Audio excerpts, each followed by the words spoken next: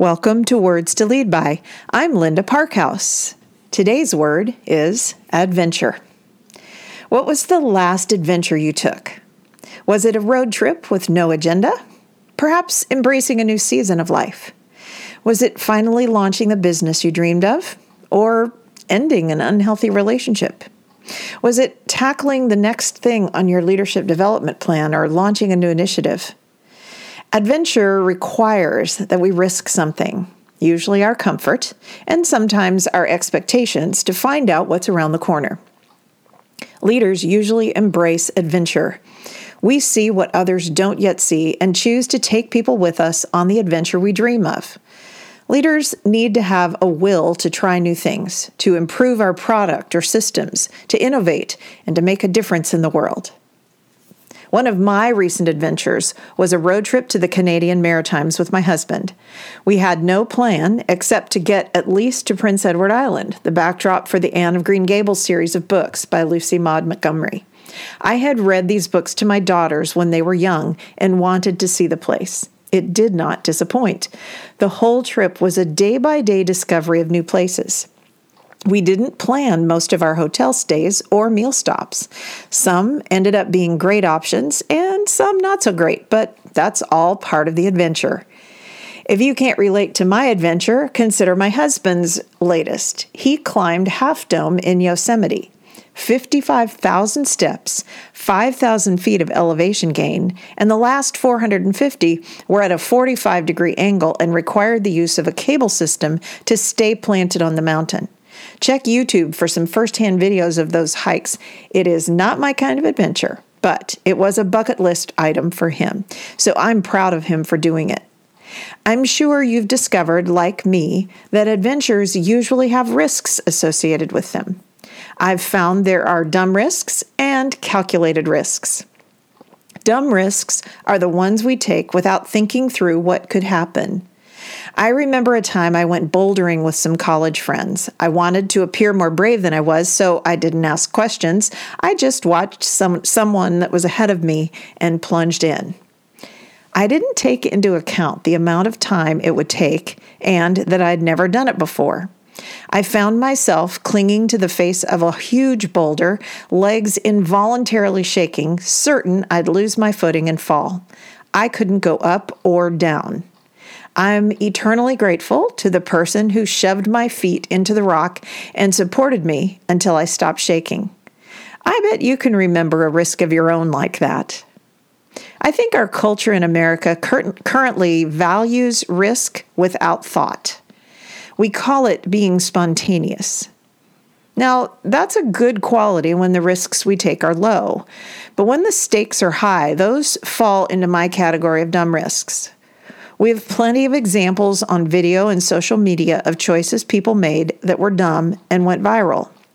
There's even a show devoted to our funniest moments, riddled often with choices that should have had more thought.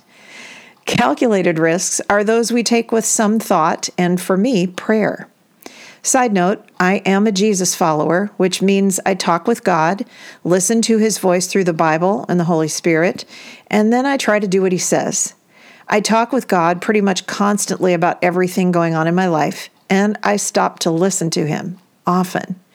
That's what I call prayer, talking with God and listening to God. Anyway, when I take on a calculated risk, I add up the costs in time, money, effort, and willpower before plunging ahead. Right now, I'm navigating the risk of a new business venture. I didn't jump in immediately. The journey, full of calculations, involved an unexpected career change, a winding emotional and spiritual path, and weighing the costs I mentioned previously. I am now a self-employed coach and public speaker. I didn't imagine this one, necessarily, but it's proving to be joyful and challenging me more every day. As we dream of our future or of our part in our organization, possibilities and opportunities arise. We choose whether to take a risk or not. Sometimes I think we hesitate because we know taking risks costs us something. It requires courage, confidence, hope, and determination. Some risks cost money or take an emotional toll or risk. Our hard-earned reputation may be on the line as we plunge ahead into something others can't envision with us.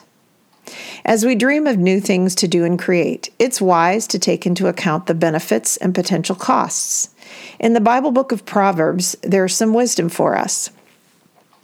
Proverbs 21:5 says, "The plans of the diligent lead surely to abundance, but everyone who is hasty comes only to poverty." End quote. When we're diligent in our work and plans, we're more likely to see abundance rather than poverty. Proverbs 24:7 says, "Prepare your work outside, get everything ready for yourself in the field, and after that build your house." End quote. To me, that means get your finances in order before you build something. Practically speaking, I'm only spending what I make, not taking out a loan for my business. Sometimes that's not the wise choice, but many times it is. In Luke 14:28-32, Jesus gave examples of counting the cost of following him. He said, "For which of you, wanting to build a tower, doesn't first sit down and figure out the cost to see if he has enough to finish it? Otherwise, when he has laid a foundation and isn't able to finish everything, all who see it begin to mock him, saying, 'This man began to build and wasn't able to finish.'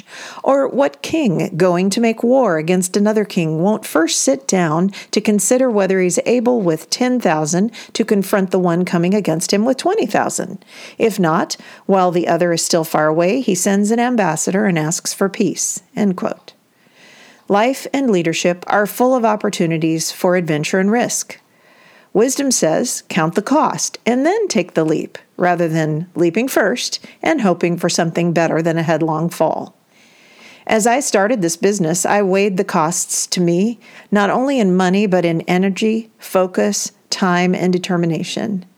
There were days I held back from the risk, not wanting to take on the weight of the goals I had. There were days I wanted to give up on the dream because doing the work felt too daunting, too hard. I'm still in process, but so far, I'm really glad I took the risk. At the end of each podcast, I'm going to give you some action steps to take. I think it's so important that we learn and then do what we've learned. So here's option 1. What opportunities do you see just around the corner for you? Evaluate what they will cost emotionally, spiritually, financially, and in time. Second, which opportunity has the best possible result for the costs? And are you ready to take the leap into your next adventure? Well, here's to adventure and leading. If this was helpful to you, please leave a review where you subscribe to podcasts. If you think someone else would enjoy it, please share it with them. Catch you next time on Words to Lead By.